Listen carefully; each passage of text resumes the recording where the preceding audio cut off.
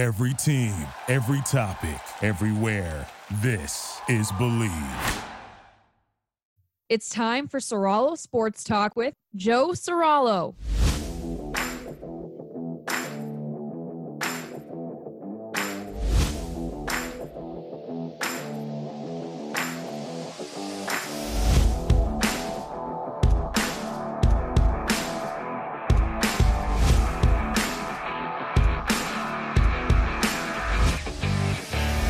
All right, let's get this party started. Serralo Sports Talk right here, right now with me, Joe Serralo. You're locked into the Believe Hour on Sports Map Radio. Auburn men's basketball coach Bruce Pearl gearing up to join the show later on in the hour. I can't wait to talk to the reigning SEC Coach of the Year, three-time SEC Coach of the Year, of course, about all things Auburn putting basketball players into the pros, conference realignment, and a whole lot more. But let's dive in to this Baker Mayfield news to kick the hour off. Baker Mayfield is headed to the Carolina Panthers, and the Cleveland Browns could not have botched their handling of Mayfield any worse than they did. The Browns gone Browns at the end of the day, folks. I mean, the Cleveland Browns, there's a reason that there are first-class organizations, a la the New England Patriots, the Pittsburgh Steelers, and then there are organizations who just, no matter what kind of talent they have, what kind of expectations, even in Cleveland's case, what kind of a season they have a couple of years ago,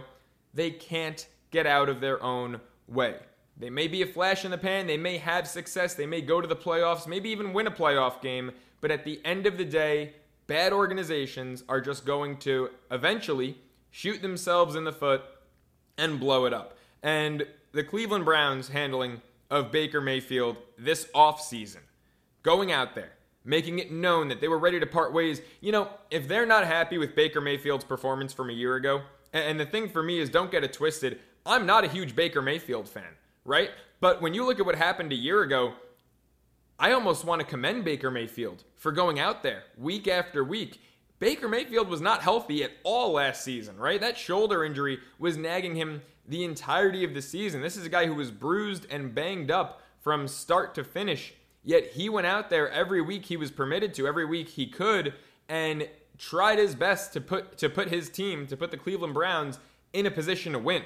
You know, I mean, if the Cleveland Browns want to fault him for that, maybe they shouldn't have let him play. Maybe they should have shut him down and just taken the L, chalked the season up as a lost season, and let him get healthy and come back this year. But instead, they pushed him. They let him go out there injured when he probably shouldn't have been playing. And this offseason, they want to make Baker Mayfield the scapegoat. And they go and pursue Deshaun Watson, who, look, there is no question in the world Deshaun Watson is a far superior talent to Baker Mayfield. Do you want the baggage? Do you want the baggage that comes with Deshaun Watson? Do you want to pay him a record-setting contract, knowing that he might not play it down this season, or at least might not play 4, 6, 8 weeks for you this season? You're going to give him a record-setting contract, and you are going to scapegoat and ultimately isolate the quarterback who, so far, throughout his 4 years in the National Football League, has given your franchise everything he's got. I'm not saying he's been a Pro Bowl quarterback week in and week out, but he's given the Cleveland Browns everything he's got. He got them to the playoffs, won a playoff game for the first time in 20 years, first time in 2 decades for the Cleveland Browns, and they're just going to kick him to the curb for Deshaun Watson and all of the atrocious baggage that comes along with it.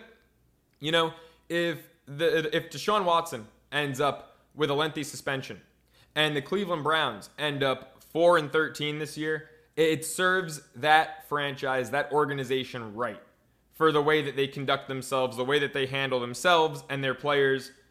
Baker Mayfield is going to be laughing at the end of the day, because the Carolina Panthers might not be a better team roster-wise than the Cleveland Browns. The Carolina Panthers are going to have a better season than the Cleveland Browns. In fact, the Carolina Panthers, they might just mess around and make the playoffs. This team, if you look at what they have around Baker, now there are so many variables, and I can't sit here and say the Carolina Panthers are going to go 10-7 for sure, and they're going to go and come in second place.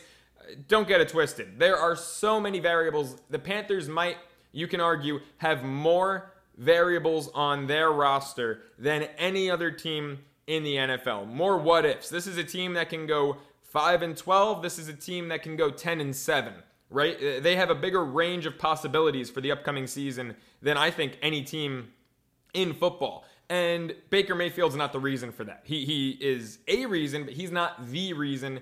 The reason is Christian McCaffrey. If Christian McCaffrey bounces back, now look, this is a guy who we all know when he's healthy, he might be the best running back in the National Football League. Is he going to lead the league in rushing yards? God, no. Is he going to have 2,000 all-purpose yards? That's very, very realistic if he plays a full, especially now a 17-game full season. So Christian McCaffrey, he is the X factor. If he can stay healthy, if he can play 15 out of 17 games for the Carolina Panthers this season, they've got a shot at making the playoffs. Because I said it in the open, I've said it in many episodes before, the NFC is weak this year. The NFC is wide open this year. You have the Rams, you have the Tampa Bay Buccaneers, and then you have 5 playoff spots that are entirely up for grabs in the NFC. I mean, look at the North. I'm not sold on the Packers. I think the Vikings could win the division. I think the Vikings could just as easily go 7-10. NFC East, only God knows who's going to win that division. Wild card spots, completely up for grabs. It's the Rams, it's the Bucs, and then it's the rest. And Carolina could, if everything goes right for this team, if McCaffrey stays healthy, there's no question, we all know his talent. If Robbie Anderson decides, all right, I want to give Baker Mayfield a shot, I mean, all of a sudden you've got DJ Moore, Robbie Anderson, Terrace Marshall. It's not like the Panthers have a bad receiving core. The offensive line, I love the right side with Austin Corbett and Taylor Moton. The left side, that's going to be a question mark, but the potential on the left side of that Panthers offensive line. Look, Ike Ekwonu, everyone knows I'm happy. I'm thrilled with how the Giants handled the first round of the draft, how my Giants went out and got Kayvon Thibodeau and got Evan Neal. But I've also said, knowing the Panthers were not going to draft Kayvon Thibodeau, I would have taken Ekwonu at 5 and then Thibodeau at 7 as opposed to Thibodeau at 5, Ekwonu goes at 6, and then you're left with Neal at 7. Again, look, maybe that's just me being, too picky, too choosy right there. Neal, Ekwonu, I think they're both home runs, but Ekwonu was my favorite offensive lineman in the draft for this year. And he's versatile as hell. I mean, he's going to step in, play left tackle down in Carolina, down for Matt Rule's offense, and this guy is arguably at this point in his career, or at least out of college, I should say, he's going to be a rookie. You can argue Ekwonu is a more ferocious, fierce run blocker than a pass blocker. So I know Christian McCaffrey, if he's able to stay healthy, he's going to appreciate that. But Ekwonu's versatile. I think he does it all well. Baker's going to have blindside protection. He's got great right side protection. He's got weapons in the receiving core. What about the defense? Well, what about the defense? Carolina had the number 2 defense in the National Football League a season ago, folks. Number 2 defense in the NFL. Yeah, that flies under the radar, right? I mean, this is a team that only the Bills allowed fewer yards last season. Carolina's secondary, look, J.C. Horn is a dog. I mean, this kid's got fight. This kid's got pit bull in him. And he's not the only first-round cornerback in that secondary. You've got C.J. Henderson maybe can earn his way into the starting role, but C.J. Henderson probably going to be a rotational cornerback. Now, has he been a bit of a disappointment? No doubt. But who isn't when you get drafted by Jacksonville, right? If Henderson can find it back there and fit his role and do his job, it's a great secondary in Carolina. Not only were they the number 2 overall defense a year ago, number 4 passing defense, and then you look up front. I mean, you have edge rushers like Brian Burns, who we've all seen what Burns can do. You've got Derek Brown clogging up holes in the middle. You've got Itur Gross-Matos out of Penn State. Corey Littleton holding down that linebacking core. The Carolina Panthers. Matt Rule got a lot of flack for it. His first draft, he went only defense. The Carolina Panthers have a really damn good defense. And if Baker Mayfield can go out there and lead this offense, if he can be healthy and if he can have his head screwed on right, and if Christian McCaffrey can stay healthy, I know that there's a lot of ifs, but this is a team that's built on ifs right now. And if all of those variables go the right way, or at least stay on the field, because injuries are a huge concern in Carolina, if those variables go the Panthers' way, look, this is a team that started off 3-0 a year ago. And I know that they had a really easy schedule the first 3 weeks of the season, but nonetheless, they were 3-0, and that was with Sam Darnold at quarterback. Sam Darnold's not a top 32 quarterback in the NFL. Baker, I don't think is top 15, but maybe top 20, maybe top 25. If they can stay healthy, if we get the Baker from 2020 as opposed to 2021, the Carolina Panthers can make the playoffs. More on them, more on the MLB All-Star Game that's coming up when we get back. Stick with me, Joe Serralo. You're locked into Serralo Sports Talk right here, right now on SportsMap Radio.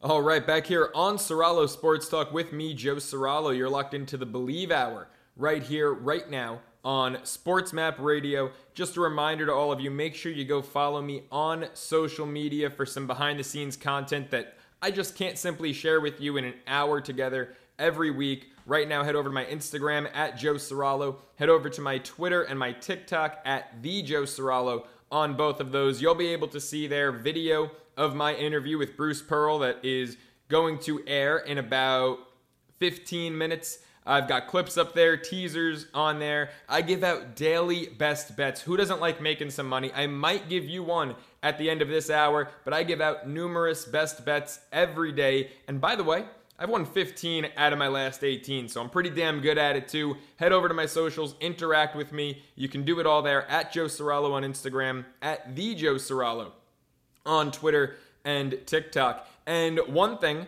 that is up on my socials right now and will also be up tomorrow is my All-Star Game roster predictions. American League got posted today. National League will be up tomorrow. Look, we've got to talk about the All-Star Game. I mean, I think that fan voting needs to become a thing of the past. I am just sick and tired, in all sports, not just baseball, but I am sick and tired of fan voting botching who should be the rightfully deserved starter in an All-Star game. Because, and I know that this probably means more in baseball than any other sport, right? In basketball, you've got the All-NBA teams. In football, you've got the All-Pro teams. In baseball, being an All-Star still is really valued. And, you know, baseball, you can argue that it's one of the many antiquated features of the game of baseball that haven't caught up. But the All-Star game, to me, is just so much more of an honor in the MLB than it is in the other sports. And fan voting takes away from that, right? For example, this year, and there's no question he's one of the best players in the game, but Ronald Acuna, who has not even played 50 games this year, should not be a starting outfielder for the National League in the All-Star game. I'm sorry. You know, and I know that when he's played, he's been great, although his OPS this year is actually slightly down from his career OPS. But, you know, leads outfielders in the National League in stolen bases. He's got 17 of them. Considering he hasn't even played 50 games, that's an incredible feat. But the guy's got 7 home runs, and he doesn't even have 20 RBI on the season. I mean, come on. Hasn't played 50 games, under 20 RBIs. He should not be the starting outfielder or one of the starting outfielders for the National League in the All-Star game. And it's fan voting that's ruined that. And, you know, Braves fans this year, and every year there's, you know, one fan base or another. This year it just happens to be Braves fans that are stuffing the ballots. You've got Acuna, who was the leading vote getter. So now, even though, you know, we're in phase 2, which of course, as I mentioned, wraps up tomorrow, Friday, July 8th at 1 p.m. Eastern, we're in phase 2 of voting where at every infield position at DH, it's a runoff between the top 2. In outfield, it's a runoff between the guys who finished 2nd through 5th. Those 4 guys, the leading outfield vote getter, Aaron Judge in the American League and Ronald Acuna in the National League, they're safe, they're starters, and Ronald Acuna has simply not been the best outfielder in the National League this season. And that's why, I mean, you know, look, for the most part, I'll give fans credit this year. They've gotten most of it right, although Ozzie Albies, another Brave, ironically, being a finalist at second base makes absolutely zero sense. First off, he's out for the season. He's been out for quite some time, and even when he was healthy, as great as baseball as the Braves have been playing, Ozzie Albies has actually been, or was, the weak link on the Braves when he was healthy. I mean, guys like Austin Riley stepping up. Acuna, since he's been back, has been fantastic. Travis d'Arnaud's been hitting. Braves have been getting offense from all different sources. Dansby Swanson, really since May 1st, has been the best shortstop in baseball, and, you know, that's going to be a heated race between him and Trey Turner. That's going to come down pretty much to the final minute. Turner, of course, had the phenomenal April, has been great all season. Swanson, been leaps and bounds ahead of Turner since May 1st, but the Braves have gotten it from everywhere. Ozzie Albies, frankly, was not playing good baseball at all prior to his injury. Yet Jeff McNeil, who's hitting .320, he's got the second best average in the National League behind only Paul Goldschmidt, who's inevitably going to be the MVP. At least he's on pace to be the National League MVP this season. If he keeps this up, hitting .340, second in the NL in RBIs, only to Pete Alonso. You've got Jeff McNeil, .320 batting average, second best in the whole league, didn't even get the second most votes among second basemen. So fan voting, I'm really over it. You look at the American League right now at DH, you've got a dead tie. Yordan Alvarez, Shohei Ohtani, both at 50% of the vote. And I mean, this is a tough one because Shohei Ohtani is so transcendent and he's one of one and he's a unicorn and he's absolutely incredible. But when you're looking at just the DH position, right? Because you're not voting for Shohei Ohtani, the starting pitcher. You're voting for Shohei Ohtani, the DH here, up against Yordan Alvarez. Yordan Alvarez has been the best hitter in baseball. And this should be no question, no contest. So for Yordan Alvarez to have a chance, a legitimate chance to not be an all-star game starter, it's crap. It's absolutely crazy to think that Yordan Alvarez, who has been the best hitter in baseball this year, he's hitting .312, he leads the entire major leagues in OPS, his power numbers are off the charts, and yet he might not start the All-Star game. And again, Ohtani is not, he's not a bad runner-up. He should be the runner-up. He has been the second best DH in baseball this season from purely a hitting perspective, but Alvarez has been the best, and Alvarez should be the starter. You look at outfield in the American League, right? And the Yankees already, their fans voted in Judge. And look, I shouldn't say their fans, right? Because as much as I hate the Yankees, Aaron Judge has been the best outfielder in baseball all season. But Giancarlo Stanton right now is slightly ahead of George Springer to be the third starter for AL outfielders. And Giancarlo Stanton's a DH.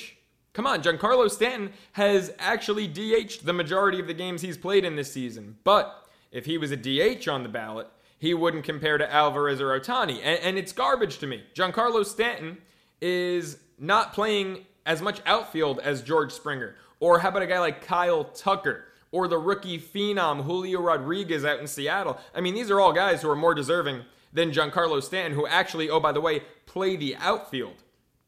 And it's just when you see things going on like Stanton being listed as an outfielder and getting voted in, when you see Alvarez, the best hitter in baseball this season, him and Aaron Judge, pretty much the top two hitters in baseball, and Goldschmidt, and Alvarez might not start at DH. It's absolutely insane. The National League, when you've got Ozzie Albies as a finalist, and he's been on the shelf for a month, and he stunk when he wasn't on the shelf. Meanwhile, Jeff McNeil is at this point going to hope, the guy with the second best average in the National League is going to hope he gets selected as a reserve. It's fan voting is not great.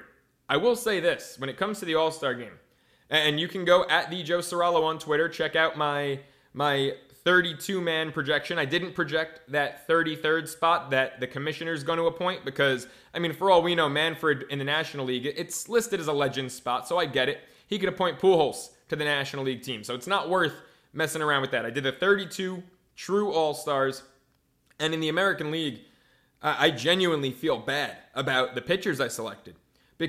Not because I think I got any of them wrong, but there's so damn many. You look at pitching this year, and it's funny because offense is down, right? I'm looking at like the National League outfield. You've got Acuna, who's already locked in. Mookie's a no-brainer.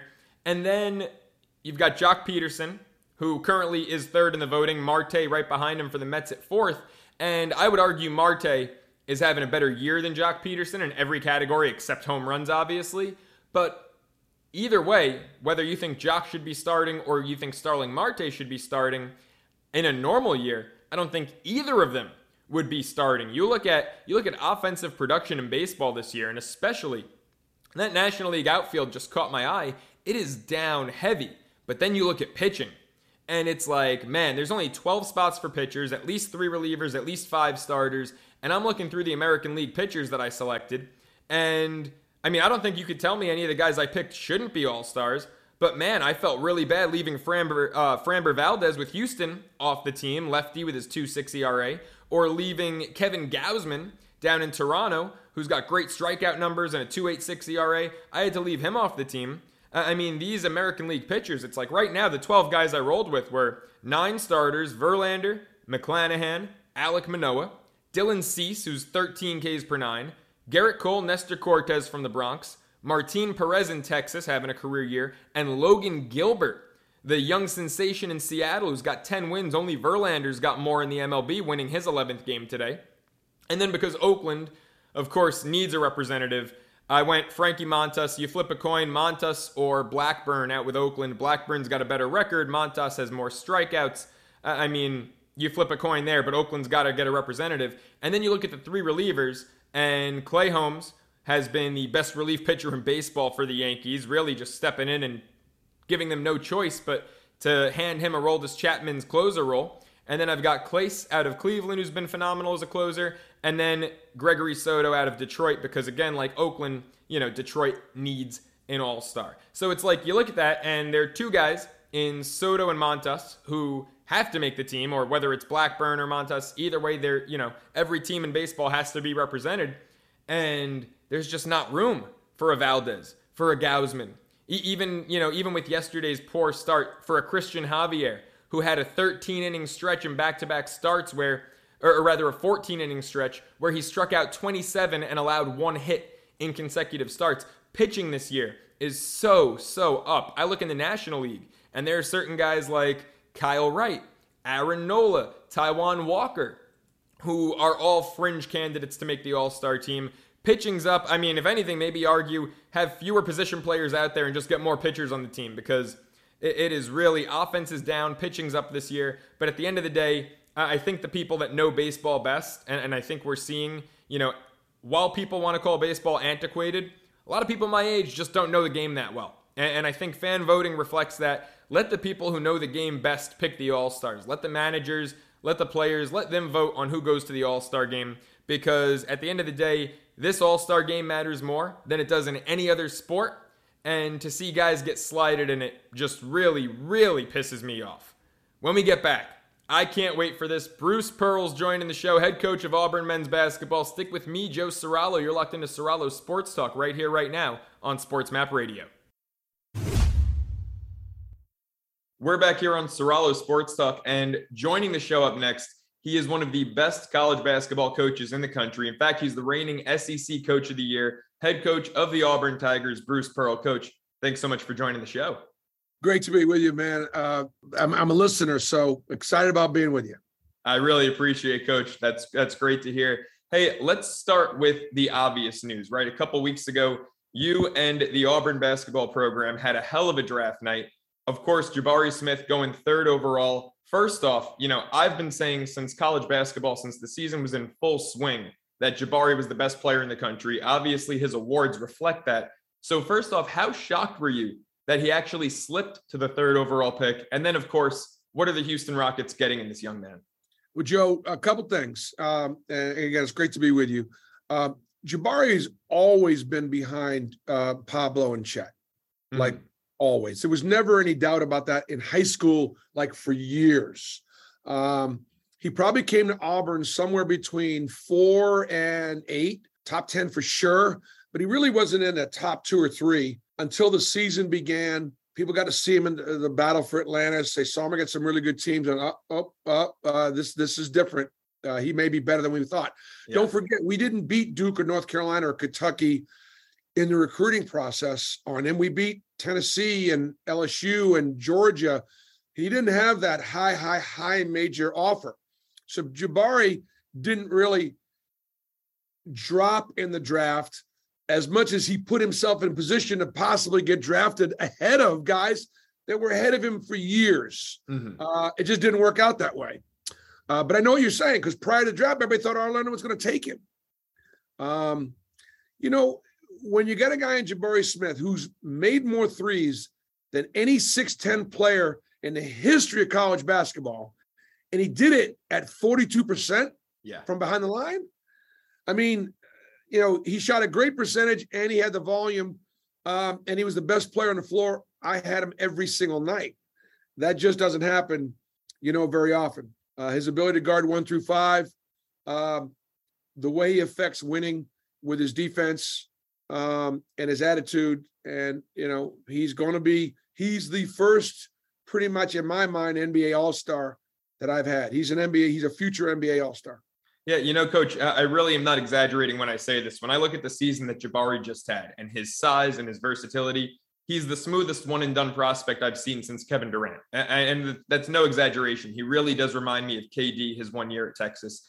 But, he's not the only guy you had drafted in the first round a couple weeks ago. Walker Kessler started, of course, at North Carolina, found his way to Auburn, and the young man's already been traded twice. Now he's going to Utah, where the reigning Naismith Defensive Player of the Year is essentially replacing a 3-time NBA Defensive Player of the Year in Rudy Gobert. How do you think he's going to fit in Utah playing that role? Well, I text Walker after he got traded, and I said, man, last year you broke the NCAA record there for block shots in a single season. And what do you do now? You've been in the NBA for 6 days and you've already been on 3 teams. That's got to be some kind of an NBA record, right? Yeah. Not exactly the record you're looking for. Obviously, Rudy Gobert, I don't know what size shoe he is, but those are big shoes to fill. I think Walker's a really, really good upside prospect. He's a stretch 5-man, and he can shoot and will shoot that 3 ball.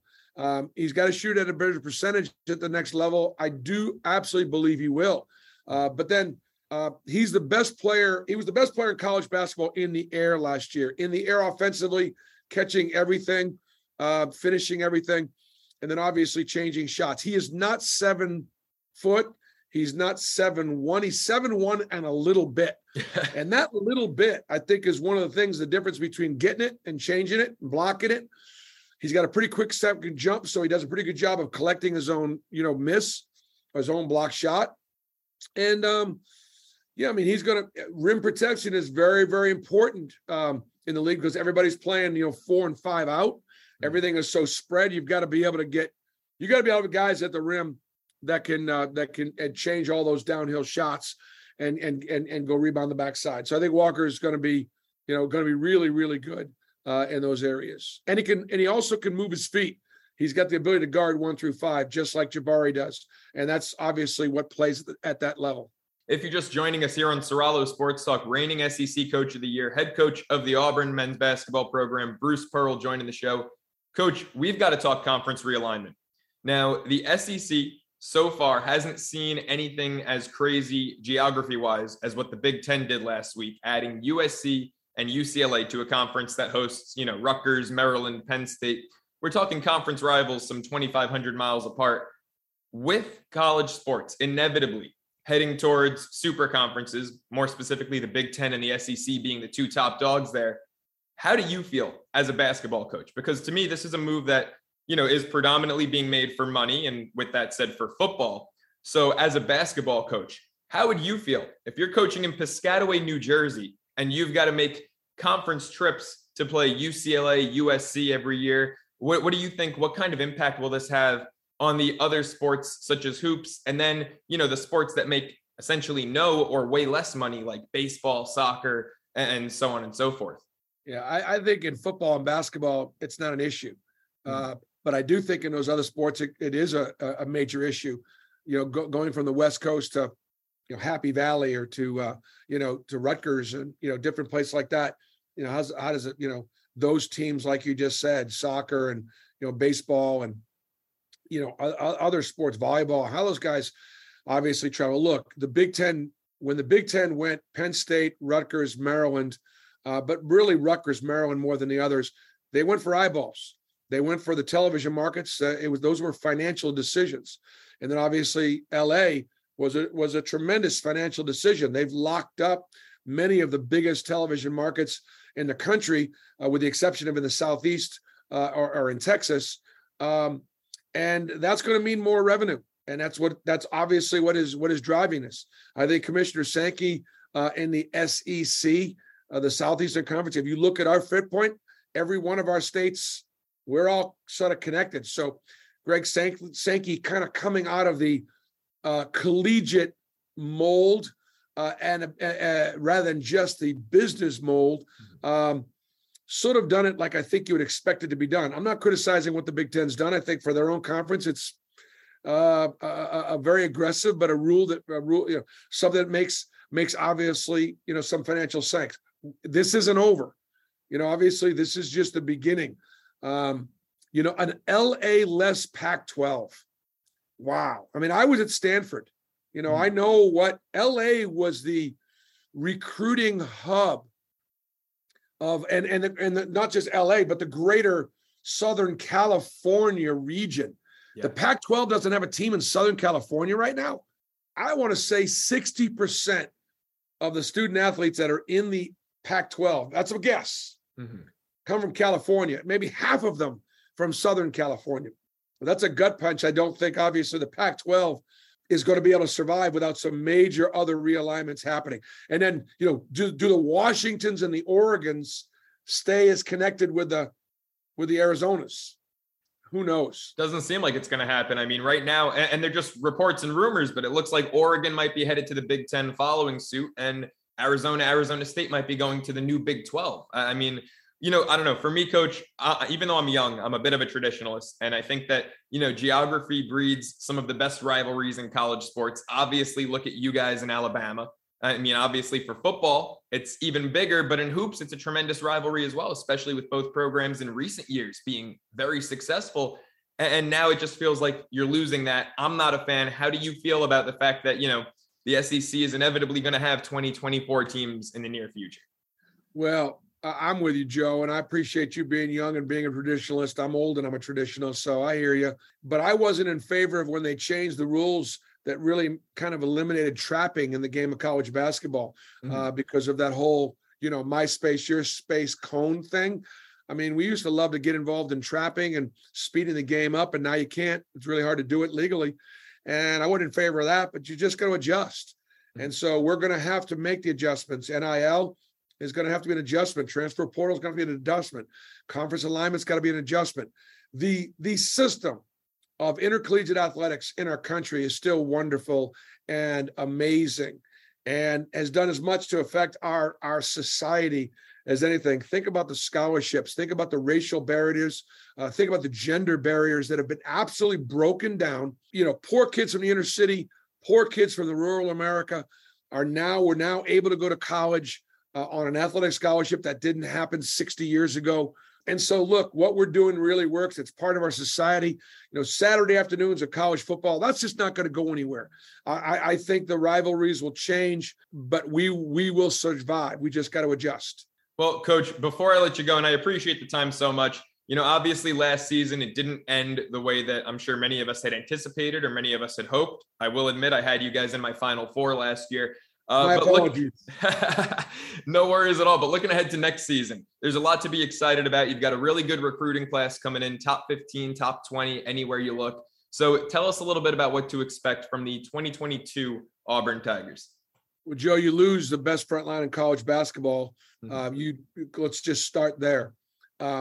We brought in Yohan Traylor and Johni Broome. They were two of the better young inside prospects that were available in the spring. And we got two of what may have been the top 2 or 3 guys that were absolutely on the board. And that was simply required. It was required because we lost, Jabari and Walker. They both have got great upside. They're both great kids. They both got terrific talent. I think they're both going to be pros. Yohan, they're both inside out players. They both can guard multiple positions. Both really good workers. So I think our front line, where I can't anticipate it being as good, is still going to be very good. The question is, in the backcourt, will we get better? Will the returning players, Wendell Green and Katie Johnson and Alan Flanagan and, Chris Moore and, Lior Berman and Zep Jasper, will those guys get better from a year ago, and how much better? And then we brought in Trey Donaldson, a real solid point guard, and Chance Westry, who's a combo guard that can play lots of positions, that has got a lot of talent. And so I think we're going to be competitive. But look, last year we were picked 5th in the league. We won it. But we were still picked 5th. Why? Because the teams picked in front of us were Kentucky, Tennessee, Alabama, and Arkansas. I think all 4 of those teams will be picked in front of us this year as well. And there could be somebody else that slips in there. But I think we're going to be picked anywhere between 4, 5, 6, right in there. would be my guess. And I think this roster is capable of doing that. We're going to have to, we're in the middle right now of reinventing it. I love their work ethic. We're going to Israel this summer. And so we're preparing for that foreign trip. We'll be the first Power 5 men's college basketball team to ever travel to Israel and play. Wow. Very, very excited. We're playing the Israeli national team, and we're playing some really, really good teams over there. And hopefully this is the beginning of a every August event in Israel, attracting some of the best teams in college basketball, but also letting our student athletes experience their Judeo-Christian and Muslim origins as far as the birthplace of all the religions. So we're very, very excited about taking the team there. It sounds amazing, Coach. Best of luck with that trip. It sounds like an incredible experience. And I will say, before I do let you go, that as a St. Bonaventure Bonnie alum, preseason rankings mean absolutely nothing. We're picked for nothing every year. So, if you guys are picked 4th, 5th, 6th, go win it again, Coach. We're going to try. And you got a great coach in Mark Schmidt. By the way, Mark was a freshman when I was a senior at Boston College. So yeah. I know him very, very, one of the best offensive minds anywhere in basketball. Absolutely. Absolutely. Coach Bruce Pearl, thank you so much for the time. We'll be back here on Serralo Sports Talk with my final word.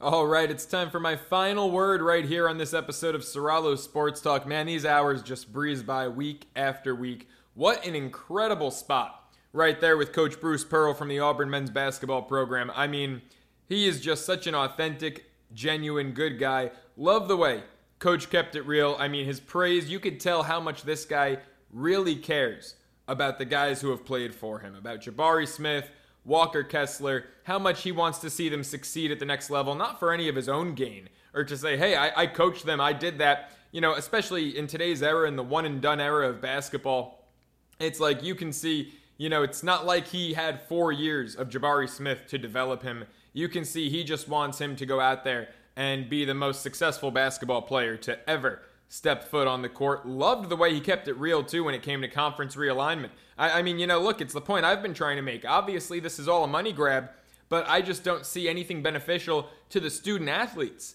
about having conference opponents that are 2,500 plus miles away, going from Los Angeles to Piscataway, New Jersey. It just doesn't make sense at all to me. And, the SEC hasn't done anything as drastic, as extreme as the Big Ten.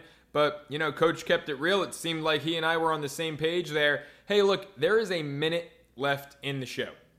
And I want to give you all a best bet. But I told you, and I'm going to hold you to it, for daily best bets, make sure you go follow me at Joe Serralo on Instagram, at the Joe Serralo on Twitter. But tonight, there's still plenty of time to get this one in. It is a West Coast best bet, Tony Gonsolin. Like they always say at work, Joey C is rolling with Tony G. Take Tony Gonsolin to get the win. Now, the Dodgers' money line is an awful value. Gonsolin to get the win is plus 105. Hammer that, hammer it hard. In his last 11 starts, going back to the month of May, the Dodgers are 10-1 in those 11 starts. Gonsolin is 9-0. He's gotten decisions, he's gotten wins in 9 of his last 11. He's going up against Mark Leiter Jr., who as a starter this year for the Cubs has an ERA of nearly 9 earned in only 9 1/3 innings pitched in 3 starts. He can't go deep. Expect the Dodgers to get to that Cubs bullpen early to put up runs. Tony Gonsolin to record the win's my best bet. And just like that, this episode of Serralo Sports Talk is up. It's over. It's out of here. Thank you all for spending the hour with me. I'll see you next week, Thursday night, 7 Eastern, 4 Pacific, right here as part of Serralo Sports Talk on Sports Map Radio. Thank you for listening to Believe. You can show support to your host by subscribing to the show and giving us a 5-star rating on your preferred platform. Check us out at Believe.com and search for BLEAV on YouTube.